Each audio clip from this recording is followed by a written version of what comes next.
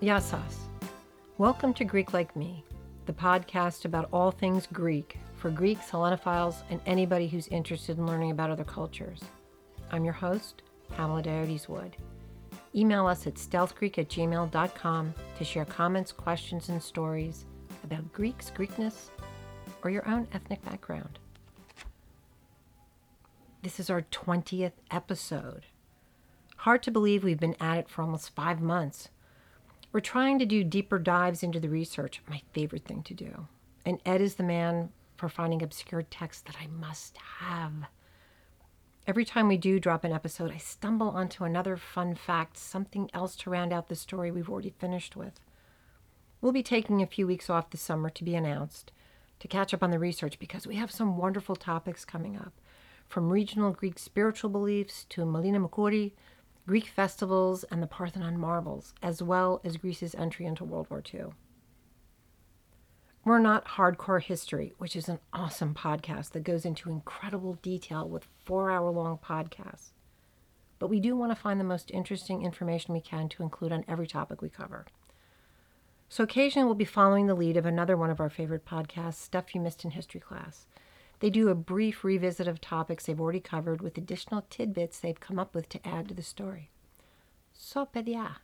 Today on This and That Volume 2, we're going to share some more about past episodes, Cats in Greece, sports superstar Harry and why Greeks spit. Feel free to message or email if you have anything to add or have a question about anything we've discussed. While sitting in a doctor's waiting room a couple of weeks ago, I took a second look at one of our sources for the Cats in Greece episode, Classical Cats by Donald Engels. Returning the book to the library was my next stop that morning, and while I waited, I read the introduction for the first time. I'm usually looking specifically for certain information, so I'm not always reading the introduction. So I sat and I read the introduction. Engels talked about the book Cats in the Sun by photographer Hans Sylvester, saying it was the go-to book about cats in modern Greek villages. The man spent a year studying and photographing cats in the Kyklades Islands. My mother had that book, but we couldn't find it. It wasn't in any of the libraries in our local system. Engels says it's the best description and photographic essay on village cats in existence. It came out in 2000, and this is where I think a lot of those Cats in Greece calendars and note cards came from, because he's an excellent photographer. This is why I need to spend more time with my sources. I'm currently speed reading through the chapters I need to get the podcast dropped in time. The curse of a two-person operation. So I'm going to take some of Engels' quotes of Sylvester, one of which is saying that village cats know every house, garden, roof, shrub, tree, and hiding place, and every human or animal in the village. Quote, they see a dog at a distance and know at once how to behave towards that particular creature. They know who's going to feed them, who's going to be affectionate, and who's going to be abusive towards them, and adjust their manners accordingly. The cats in the Kyklades Islands have adapted their survival skills around the biggest predator in their environment, people. But they also have the Greek attitude of just enjoy life. They may have to duck an unfriendly dog or the cat-hating shop owner, but they're going to go for the love and attention whenever they spot a friend. They have that sixth sense. They know when bad weather is coming, and they know when the fishermen will be coming into port. They will literally be sitting on the dock long before anyone can hear or see the fishing boats coming. If you question this, when Ed and I were first married, we lived on the top floor of an apartment building near the elevator. The elevator went up and down all day, but our cat Mo always knew when Ed was on it, from the moment he stepped in on the ground floor. And he never got home at the exact same time. Mo just always knew, and she'd be sitting at the front door waiting for him. Like the cats of the islands sit on the docks, waiting for their fishing boats to come back. I was also reviewing the early introduction of cats into Europe by the Greeks beginning in the 8th century BCE. On the podcast, we talked about the benefit of cats keeping down the population of mice and rats over the weasels and ferrets that used to patrol Greek homes and food stores. Cats were overwhelmingly better at the job. But we didn't go into the full impact the introduction of cats had on Greece and Europe. And another reason for Europe to be eternally grateful to the Greeks. Engels says, quote, without domesticated cats from Egypt, originally imported into the continent by the Greeks, European towns, villages, and farms would have been frequently overrun by mice and rats. It's believed that cats kept down many of the diseases spread by rodents over hundreds upon hundreds of years. The Black Plague was caused by flea-infested rats. The simultaneous widespread famine, caused partly by the death of so many farm workers, plus unchecked rodents, resulted in incredible levels of death throughout Europe. Was this a god-awful smackback for the years of superstitious Europeans massacring cats? The nutty Western European Dark Ages twist on Christianity was responsible for persecuting and executing people accused of being witches. Maybe because the neighbors didn't like them, were jealous of them, or maybe because they were midwives.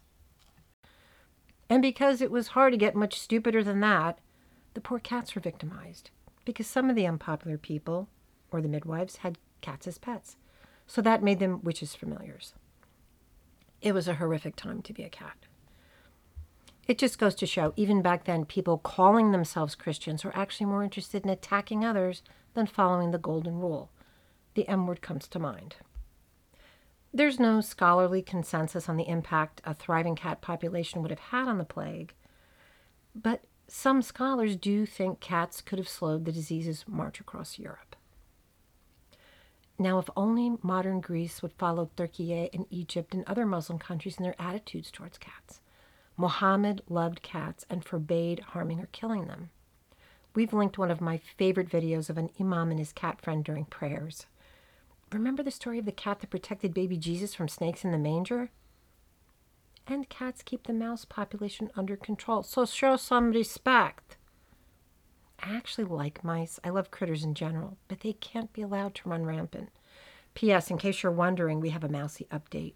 We finally caught the mouse that had had us disinfecting our kitchen twice a day with humane trap number 2. Number 1 was broken, and we didn't know it until the cheese disappeared twice without triggering it.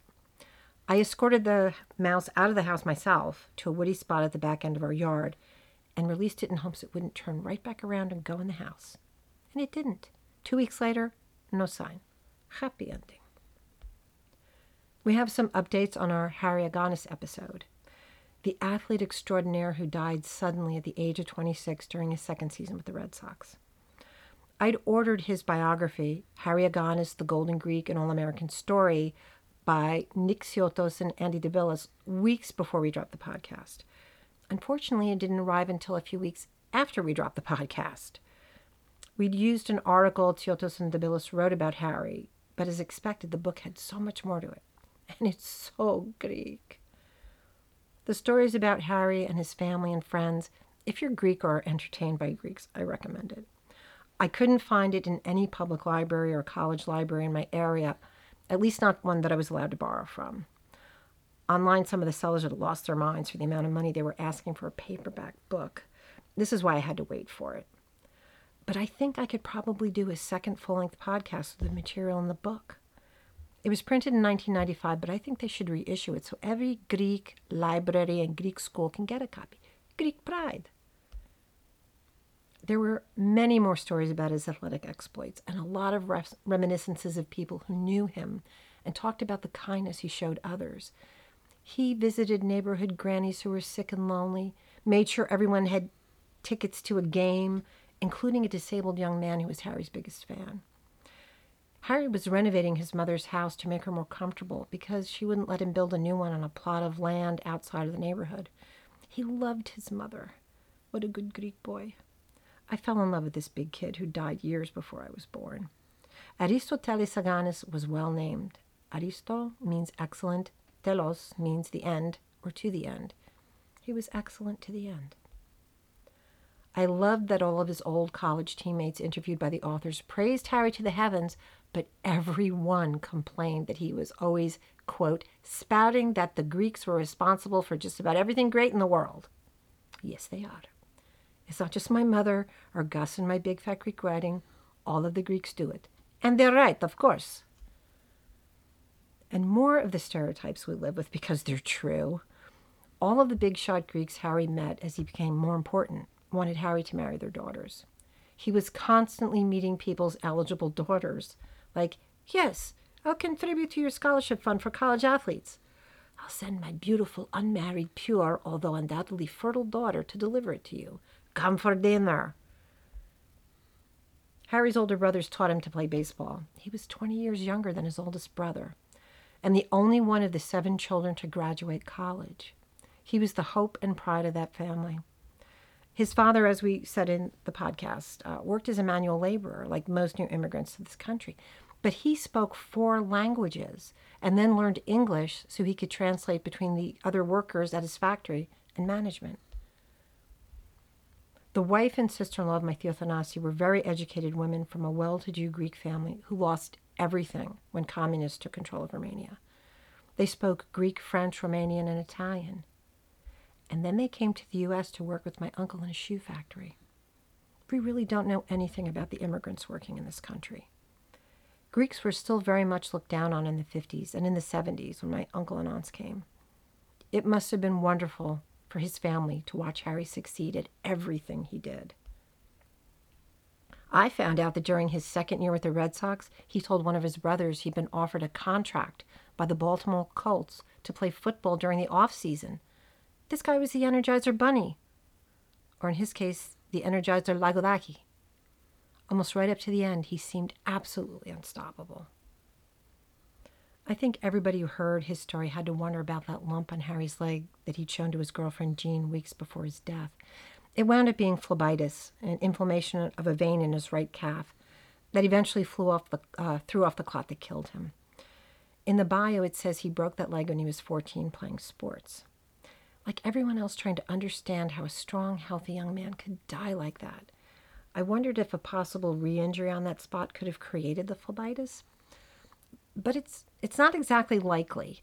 I went to the National Institute of Health, and they had an article that said hard-playing athletes like Harry likely developed phlebitis from injuries while playing. Like that broken leg, but Harry was always sliding into bases and getting contusions because that's kind of how it starts. Unfortunately, he kept playing with that lump on his leg, never mentioning it to the doctors, who only discovered it when he went into the hospital with pneumonia right before he died. Thankfully, sports teams today are better educated about sports injuries and they're taken seriously. It's heartbreaking that the be tough and push through attitude of Harry's day may have contributed to his death. But there was something else in the biography that really fascinated me. There were 2 instances recounted in the book about a very Greek experience toward the end.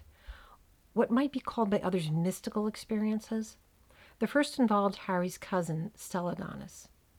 The night before Harry's death, which was not expected by anyone, not even his doctors. The night before his death, Stella dreamt about Harry. First, she saw the Aganis family home falling apart. Then she saw Harry at the church he'd helped to build, St. George. Inside, standing in front of the icon of the Theotokos, the Mother of God. He lit a candle, placed it in a holder, and walked over to the image of the Theotokos that sits on the panel of icons that separates the altar from the rest of the church, the ikonostasi. In front of that icon, just to the left of the entrance to the altar, he made the sign of the cross, blessing himself. Very soon, Harry's casket would sit close to that spot, and the priest in the church would be praying to that very same icon in his memory. A lot of people get impatient or roll their eyes when people talk about dreams like this. I know my dad did. But not Greeks. Not if they haven't overcompensated for their ethnic roots. You can believe in science and also know there are things in this world we cannot explain, like anti-vaxxers. We've grown up with mothers or aunts or cousins who have had prescient dreams. Dreams and visitations or signs from God, from a loved one, are part of Greek life, a part of Greek experience. It gets spooky sometimes, which makes the Tellis Savalas story in the Aganis book especially hair-raising. Tellis Savalas was a big, big Greek TV star in the 70s. He did a lot of movies before that too, like The Dirty Dozen.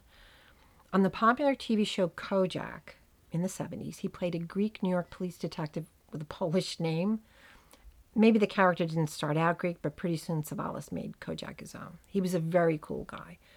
And again, I cannot even begin to explain what a big deal this man was to the Greek American community. A later generation knew him as Jennifer Aniston's godfather. Anyway, 1988. So long ago, but 33 years after Harry Aganis died. Telly Savalas was on the Larry King Show, big talk show, and told a story about a night in his life in June of 1955. He was early in his acting career, driving from New York City to New Jersey when he ran out of gas. And he started walking down this dark, empty road at 3 o'clock in the morning. A black Cadillac drives up, and a man in a white suit offers Savalas a lift to the gas station and lends him the money for gas. Savalas asks him to write down his name, address, and phone number on a piece of paper. The man, named Bill, does, and out of nowhere he tells Savalas, "I know Harry Aganis." Surprisingly, Savalas claims that he didn't know who that was. Bill tells him Harry played for the Red Sox, and they part ways, with Telly planning on paying Bill back later. Soon after this, Savalas sees the headline on a New York newspaper saying, "Harry Aganis of Boston Red Sox dies suddenly." Wow. He calls the Massachusetts phone number Bill gave him. Maybe to offer condolences, maybe it reminded him to pay the guy back. He asks the woman who answers the phone if he can talk to Bill, explaining how he knows him. And this was not long after this experience on the dark, empty road at 3 in the morning. The woman starts crying, telling Savalas that her husband, Bill, who did know Harry, had died 3 years earlier and was buried in a white suit. He'd driven a black Cadillac. This is weird enough. But eventually Savalas meets this woman who shares with him a letter her husband wrote. The handwriting matched the piece of paper Savalas had, with Bill's name and number written on it. I can hear people saying, "Savalas made that up. That's ridiculous. Laka, laka, laka." I never knew the man, although Ma was a big fan, mostly because he and his brother Kostar used to have hilarious conversations in Greek during the Kojak episodes that nobody can understand except other Greeks. All I can tell you is this. Just about every single Greek person I know has stories like Stella Aganis or Telly Savalas. I grew up listening to these stories of dreams of things that came to pass, or encounters with people who helped someone out, who were later found to be long dead, predictions made by reading the coffee grounds. I would creep up on the adults as a kid, Ma and her cousins, and my ever-skeptical Xanos father, sitting around the porch table smoking cigarettes, sharing melon and cheese, outdoing each other with these experiences. It's not superstition. Greek people, like other ethnic people, are just more open to things that cannot be easily explained. My Greek friends have told me these stories. I've experienced them. If enough people want to share some of these stories with us, we'll do an episode about them. I'm doing my stavro, the sign of the cross, right now. Memory eternal, Harry Aganis, Aeonia Imnimi. Our last episode was Ftu Ftu, Why Do Greeks Spit? And I hadn't found in the priest service book the reference to the priest or godparents spitting during the baptism service in the Greek Orthodox Church. Listeners may remember from that episode that spitting and breathing on a sick person or a person in need of an exorcism is interchangeable. Throughout ancient Greek and Orthodox Church documents referencing spitting or breathing on someone, it's assumed they're the same. Because we're not literally hawking a spitball at somebody when we are spitting for protection, we're pushing air out of our pursed mouths, often making a pt, pt, or ft, ft sound. When I had a minute, I rewatched the YouTube video we'd linked to the episode. It was filmed in a Rochester, New York church where the priest was acknowledging, yup, there's spitting going on. We'd already discussed the priest blowing on the baptismal water, which is a basin large enough to immerse the baby. He blows on the water 3 times, making the sign of the cross. But the New York priest talks about spitting on the floor. So I grabbed the priest service book again, which is in English and in Greek, so I could double-check some of the vocabulary. And I reread the baptism service, which is actually in 4 parts from start to finish. I missed that. There's a mini service of exorcism preceding the actual baptism service, like getting the baby prepared for the baptism. Here the priest breathes 3 times into the face of the baby, or whoever's about to be baptized, sort of disinviting any unwelcome spirits or darkness. Then the godparents are instructed to renounce Satan 3 times to prove they're worthy to be godparents. I mean, satanic godparents would kind of miss the point.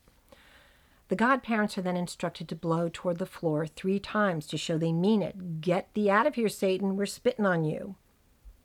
The priest at one point also blows 3 times on the container of holy oil that the baby will be anointed with before being immersed in the baptismal water.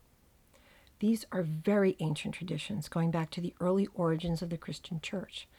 The symbolism of pushing back on evil, repelling it by spitting at it, and pushing back on all that is wrong in the world is meaningful and meant to be taken seriously.